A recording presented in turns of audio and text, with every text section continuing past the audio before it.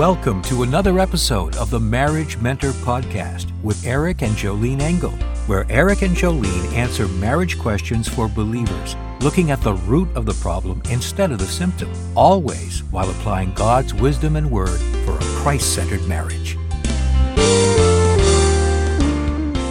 Hi, I'm Eric Engel. I'm here with my wonderful, fantastically talented wife, Jolene, for another episode of the Marriage Mentor Podcast. So tell me, my love, what do we have today?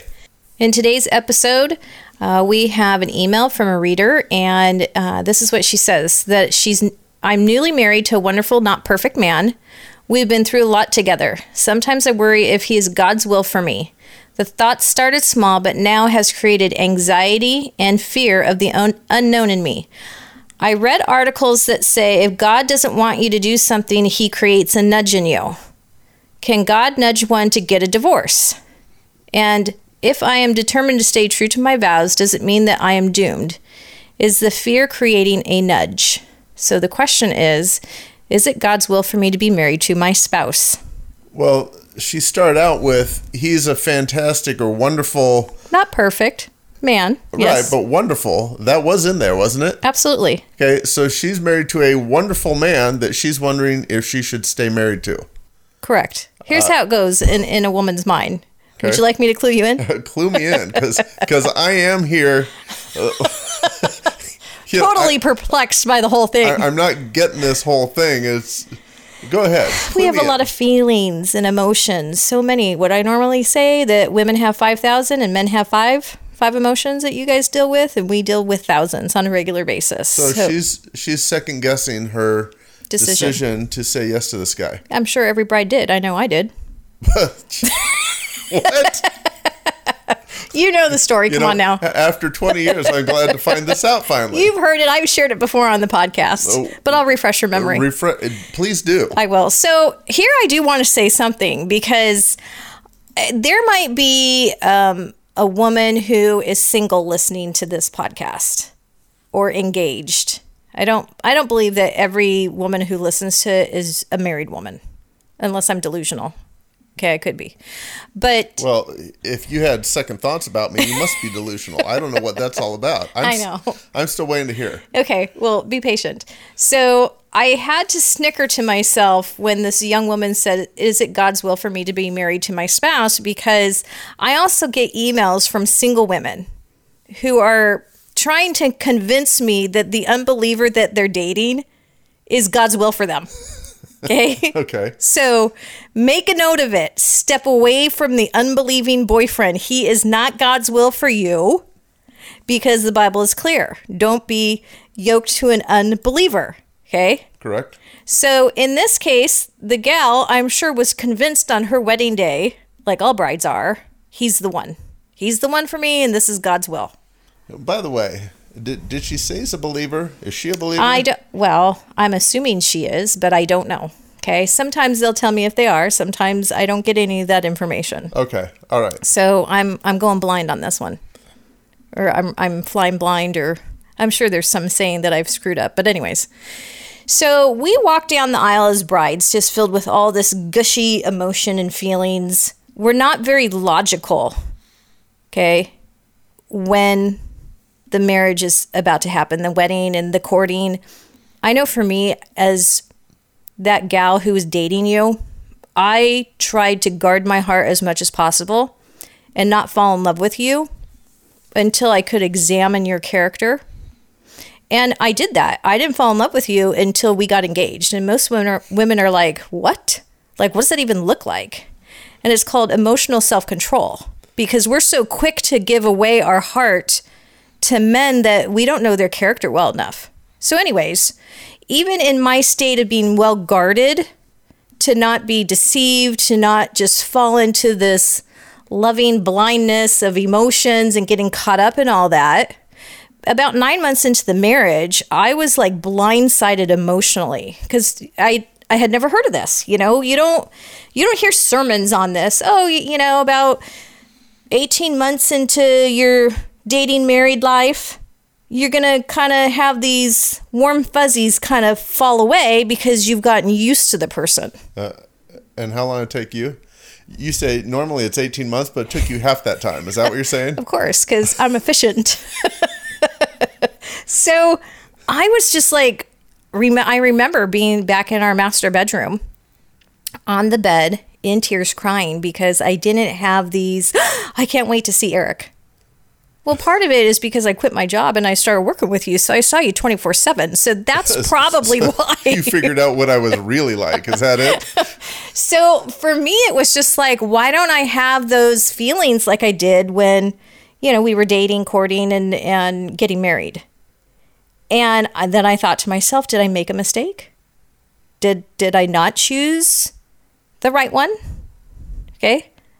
Enter in Satan's lies and demons and fiery darts of the enemy, because he would just love to destroy what God has brought together. Well, you're still here, so I guess something worked. Yeah, huh? Something worked, because immediately the Holy Spirit said to me, no. What God has brought together, let no man separate. But I didn't have this understanding of why my feelings for you kind of dissipated. I didn't realize that that's normal. Most people don't tell young brides that that's a normal process. Okay? So as I'm reading this young bride's letter, she's questioning because, well, now marriage is kind of mundane and the newness is worn off. I'm not on this emotional high, and is he the right one? She found out that he smells, that he snores, he farts. Yeah, he does that stuff. Yes, yeah, that's not the type of music she was intending to live with. Right.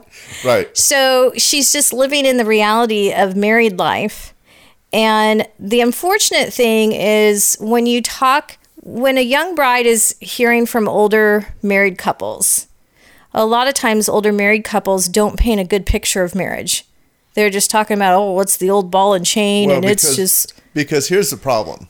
They got married wrong, and they've just endured this hardship for 50 years, and everyone's clapping their hands going, oh, you're so wonderful. You stayed married for 50 years, and how'd you do it? And we sleep in separate bedrooms. Right, I mean, and they're just disgruntled for 50 years. Right, which is unfortunate. I mean, the good thing is that they kept their vows and their commitment. Right. But they are not the people to seek marital advice from.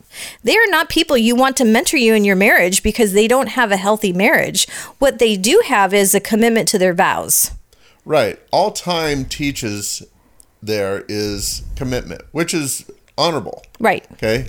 But marriage...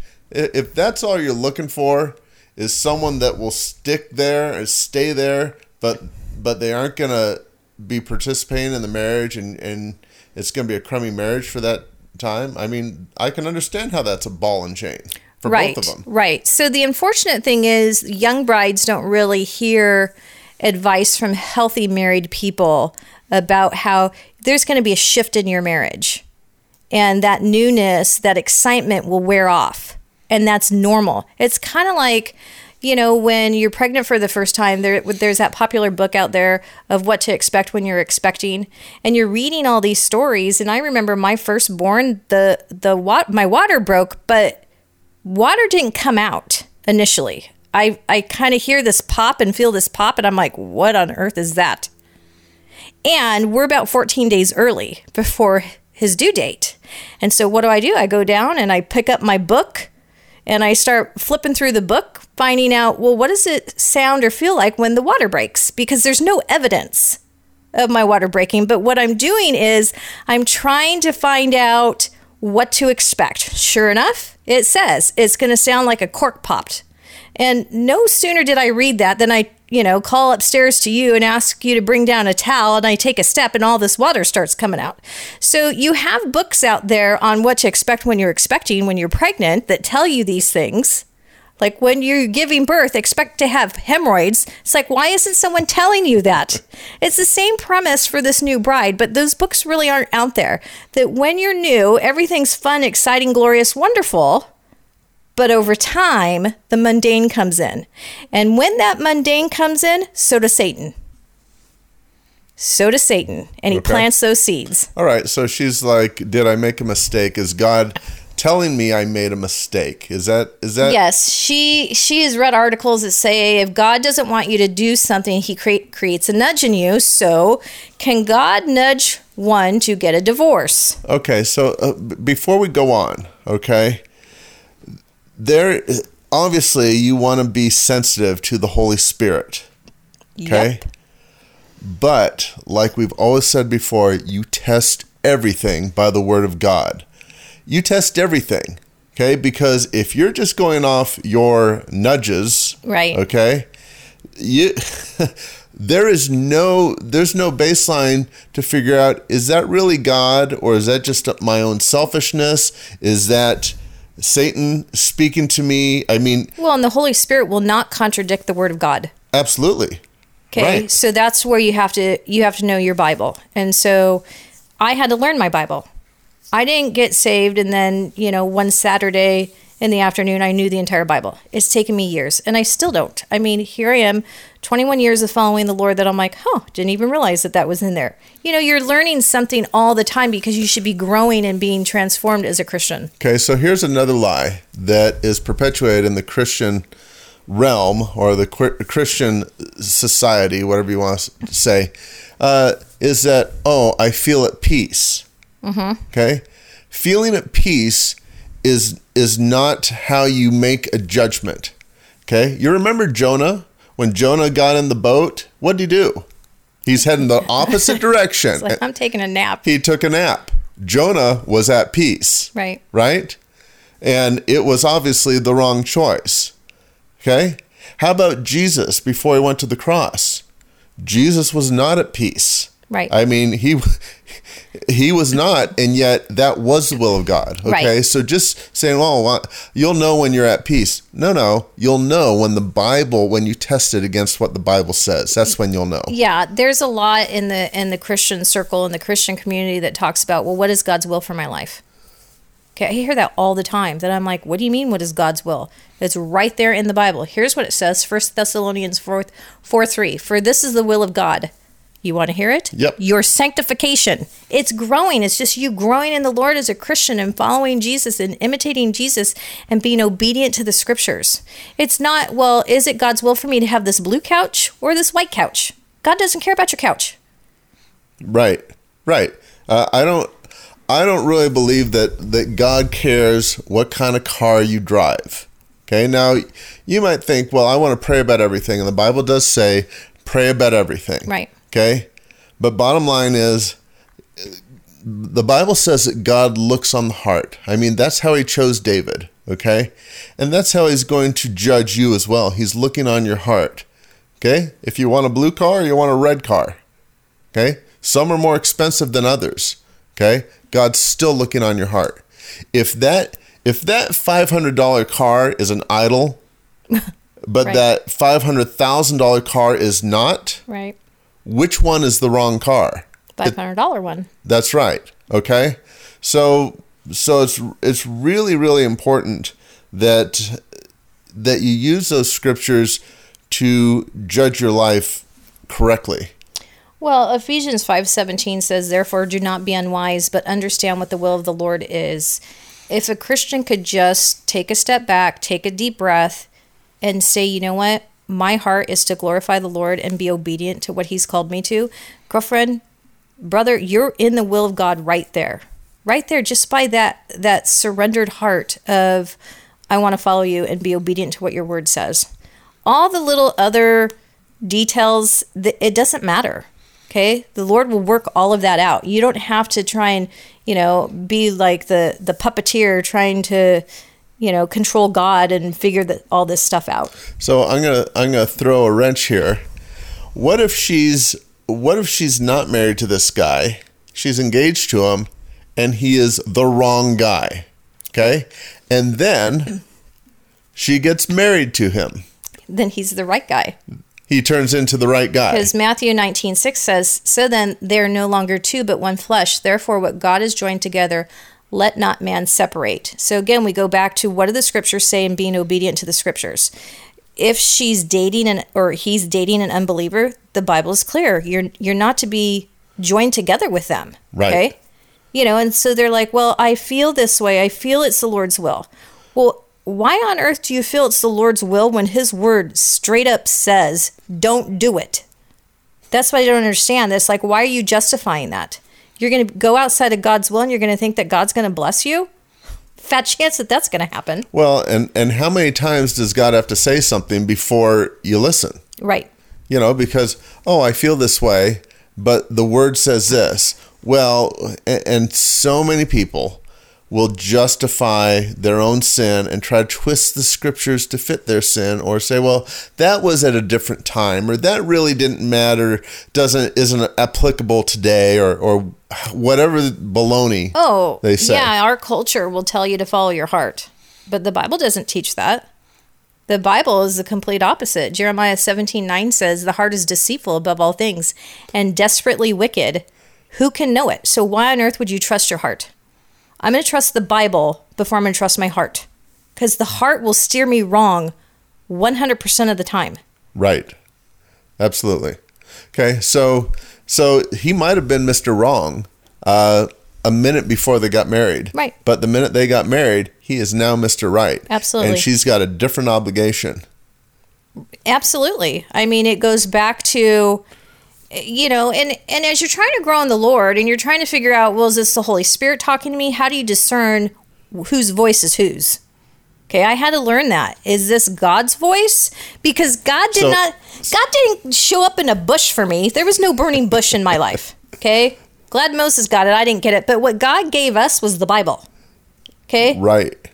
Which is, well, and I'll tell you what's interesting, because Jesus told the disciples that they were better off if he went away. Right. Okay. Well, part of that is having his written word. I mean, that's, when the disciples are following Jesus around, they might have known some of the Old Testament, and they heard Jesus's word, but they didn't get the whole picture like we get it. I mean, we have it right here as a reference guide. Well, and he left us with the Holy Spirit, where we have a constant companion 24/7. I mean, when Jesus walked the earth, he had to get in a boat and get away from all the people. Right. Okay. The Holy Spirit doesn't have to he doesn't have to get in a boat. If I get in the boat, the Holy Spirit gets in the boat. Okay. If I go into the kitchen, if I take a walk, the Holy Spirit's always with me, which I thought it was really interesting when I read that years ago as a young believer, when Jesus said, it's better for me to go away. And I'm just like, how is that any better? That you're not here right beside me. Well, he left the Holy Spirit for us. Right. So a lot of it is that indwelt in them. Yes. And in yes. us. So it's not just this outside influence. It's an inside influence. Mm-hmm. Yes. So a lot of it is learning whose voice is whose. I had to learn, well, is this my voice? So how do you know? Well, from the word. The sheep know the shepherd's voice. And I can remember reading all that, and I'm like, I'm not sure. I'm not sure, because I'm growing in the Lord, and I don't know the word well enough. But I did have indications. There were things that my soul would be troubled by. When something came along in my life, I'm like, that doesn't seem right. If I hear a message today from a reputable pastor, they might not communicate something right. Or even if I read something in a book, I'm like, something's not right there. It's not lining up with scripture. But today I know more scripture than I did 20 years ago. Right. Okay. So that's the key, is really diving into the Bible, even into those books that you're like, what am I going to get out of Leviticus?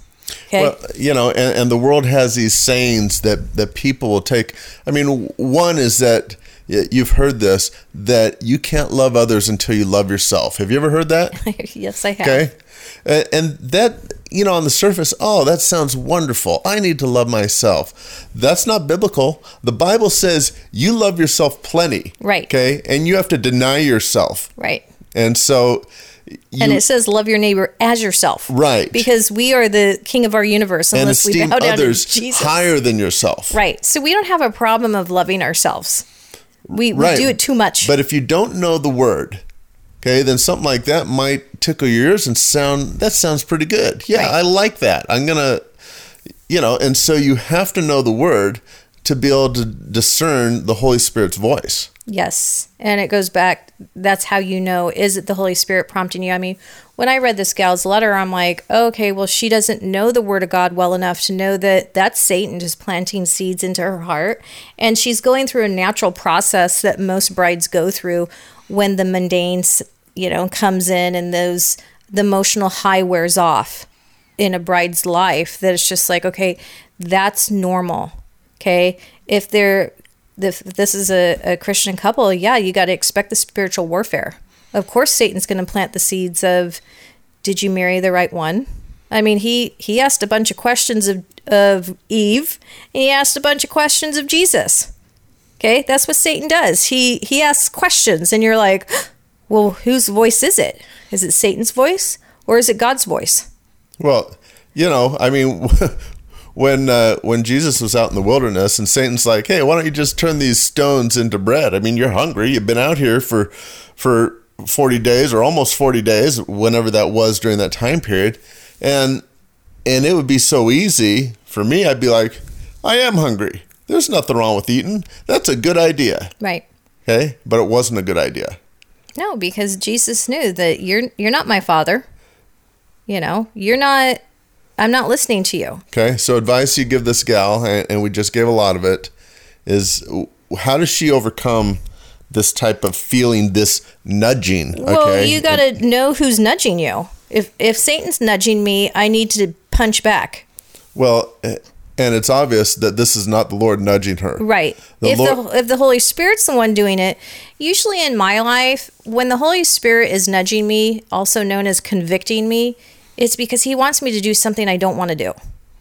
Usually like apologize or keep my mouth shut. I had a cult that came to my door recently. I had gotten out of the shower. A few minutes later, I hear a knock on the door, and I'm like, oh, okay, it's Saturday. I don't want to open up the door. And I don't open up the door when you're not here, but my sons were here. Okay. So anyways, long story short, I'm annoyed because I know what cult is at my door on Saturday morning. Okay. And I go to open up the door, and I'm just about to say, you're a cult and you're going to hell. Okay. Those were my kind words. And instantly the Holy Spirit's like, shut your mouth, daughter, be kind. And, I don't want to be kind in that moment. I'm annoyed in that moment. And I'm justifying myself. And it's like, well, it is truth. They are a cult and they are going to hell. Okay. But I'm to win them over in gentleness and to be loving and kind and to present the gospel with meekness. Okay. There was no meekness in any of that. So I've had to learn, generally the Holy Spirit is convicting me to either shut my mouth because I want to run my flesh off, or he's convicting me to do something that would emulate Jesus. Well, and here's what's interesting. So many believers, they have, 66 books? Is that how many? I think that's how many in the Bible. Okay. Well, I'm no... anyway, 66 books in the Bible that tell you how to live your life and how to act as a believer. And you're going to take and you're going to throw all that away and ignore all that because there's a nudging to do something that is contrary to what that teaches. But they won't know if it's contrary to what it teaches because you have to read the Bible in order to know the Bible. Okay. So obviously be in the Word, be in church, and attend a Bible-believing church. And be discerning. Right. According to the Bible. Right. And the Bible's clear. What God has brought together, let no man separate. So stay married. That's God's will if you're married, is to stay married. Now, obviously, if there's adultery, if an unbeliever leaves, there are other, God does give other avenues so you can live at peace. Right. Okay? And, even in those situations, the Bible gives you the right to divorce if there's infidelity, but it doesn't say you must. Yeah. Okay. Jesus is for reconciliation, but it takes two parties to do that. One party can't reconcile. One party can't act remorseful and not reconcile. They could say, oh, I got caught, I'm sorry, but then they, like a dog returning to its vomit goes right back out and does it again, and the other spouse takes them back and they think that there's reconciliation there. It's just like, no, you've been bamboozled. Okay. Well, that's another podcast. Yeah. So anyway, I'm Eric Engel. And I'm Jolene Engel at joleneengel.com. Until next time, embrace your choice.